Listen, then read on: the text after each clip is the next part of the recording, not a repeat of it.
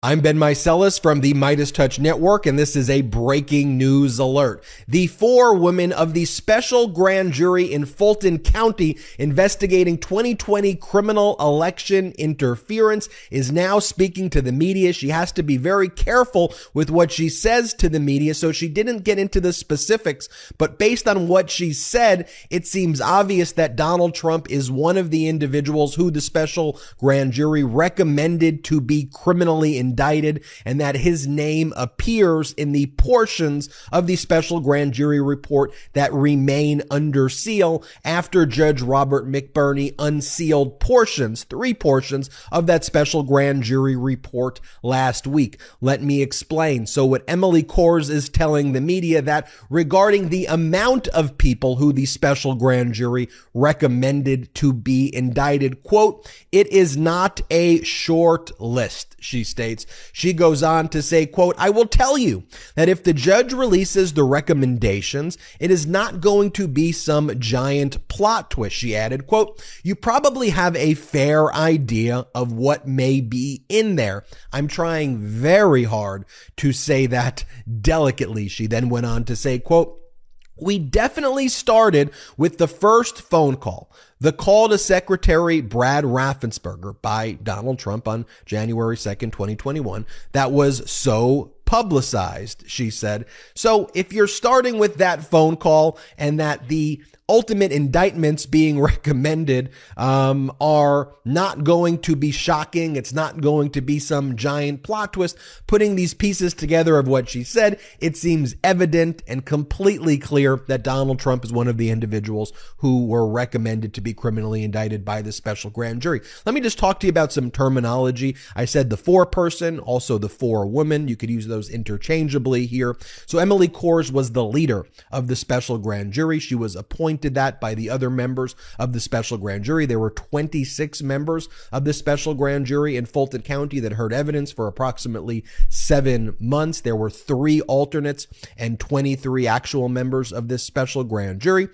They prepared this report. They recommended their report be released. The report was approximately 8 pages in length. 3 portions of the report were released last week: the introduction, the conclusion, and Section 8. And on Section 8, it stated that some of the witnesses who testified before the Fulton County Special Grand Jury lied, and they should be criminally prosecuted for perjury, but their names were not included in the report, so that section would be released and was released. So Judge Robert McBurney, the Fulton County Superior Court judge who was presiding over this special grand jury, made it clear that while the Georgia statute says that if the special grand jury recommends the report be released, as they did here, it shall be released. But he also made clear that with respect to the timing of when it is all released, it has to be balanced with respect to the possible due process rights, both under Georgia law and under the United States Constitution, of individuals whose names appear in the report, so as to not publicize it before indictment, as that may be prejudicial to those individuals. And one of the things Judge Robert McBurney also made clear, this is especially the case, he said, when we are dealing with individuals who may not have even appeared before the special grand jury who were recommended for criminal indictment. So to me, given that mostly everybody in Trump's world was subpoenaed and compelled to testify before the Fulton County Special Grand Jury, essentially other than Donald Trump, it was clear to me that that was also a reference about Donald Trump. Now, one of the things that Donald Trump stated when the Fulton County Special Grand Jury report was released, and you'll recall what I said about it, but Donald Trump manipulated the fact that Judge Robert McBurney would not release the full report to protect the due process rights of the individuals who the special grand jury recommended be indicted. Trump manipulated that to basically say, thank you. This is what he wrote. He said, "I'm exonerated." He goes, "Thank you to the special grand jury in the great state of Georgia for your patriotism and courage. Total exoneration. The USA is very proud of you." And actually, this is the exact opposite of what the special grand jury report says. Just goes to show you the level and layers of disinformation that Trump injects and just how egregious and open and obvious it is sometimes. The very essence of what Judge McBurney was trying to do was to protect the due process rights of people who may be recommended for criminal indictment like Donald Trump. So that's why the name wasn't released, yet Donald Trump uses that and claims, I've been exonerated. Now, one of the things that I said here on the Midas Touch Network, and you'll see how this all relates, and I think I was very accurate there, Donald Trump wanted to bait members of the special grand jury to talk to the media and to basically say Donald Trump was, we recommended that Donald Trump be criminally indicted in the report. Donald Trump is lying here. His name is in that. And as I said, in addition to trying to encourage members of the special grand jury to do that, I said by Trump saying that he was exonerated, what it would do, it would actually encourage members of the media to try to find these members of the special grand jury to try to ask them and bait them into basically going beyond Judge McBurney's order and revealing information that Judge McBurney has kept sealed, including the identity of individuals who were recommended for criminal indictment. That's precisely what happened, right? The Associated Press, New York Times, they did their diligence in trying to find down these members of the special grand jury, and they found here the foreperson, the leader of the special grand jury, Emily Kors. But I want to give credit here, a lot of credit to Emily Kors, because she was very careful in her language. To me, that's another sign that Donald Trump is going to be criminally indicted, and he's recommended to be criminally indicted in this report, because you see how careful she was with her language. She understands the stakes here. She understands the import and importance of her role in history and the role of the special grand jury. And while she was willing to basically say some things like, you probably already have a fair idea of what may be in there, I'm trying very hard to say that delicately, and that we then definitely started with the phone call. I want to give her credit for not just saying, frankly, what the New York Times and the AP and others were probably trying to get her to say, to basically admit that Trump is in the report. We can infer, of course, that's the case, but she did a great job not being baited. Because one of the things that I said is, while Donald Trump wants to terminate the Constitution and destroy habeas corpus and destroy all of our due process rights, MAGA Republicans love to play the victim. Right? So one of the things Donald Trump would want to do here is, if someone revealed his name, he wanted to bait them into doing that, to say, oh, you see, Judge McBurney wanted to keep the seal and now they released my name and now my due process rights are violated. I won't be able to get a fair trial. The leakers, they leaked it. My due process rights, I won't get a fair trial. Let's try to dismiss these charges against me. That's one of the tactics that Donald Trump is trying to employ here. And we need to give here Emily Kors a great deal of credit for not being baited by that. I want to also remind you of the role of special grand juries in Fulton County. They actually don't have the power to indict. They have the power to make recommendations about indictments, which then go to a grand jury, special grand jury recommendations.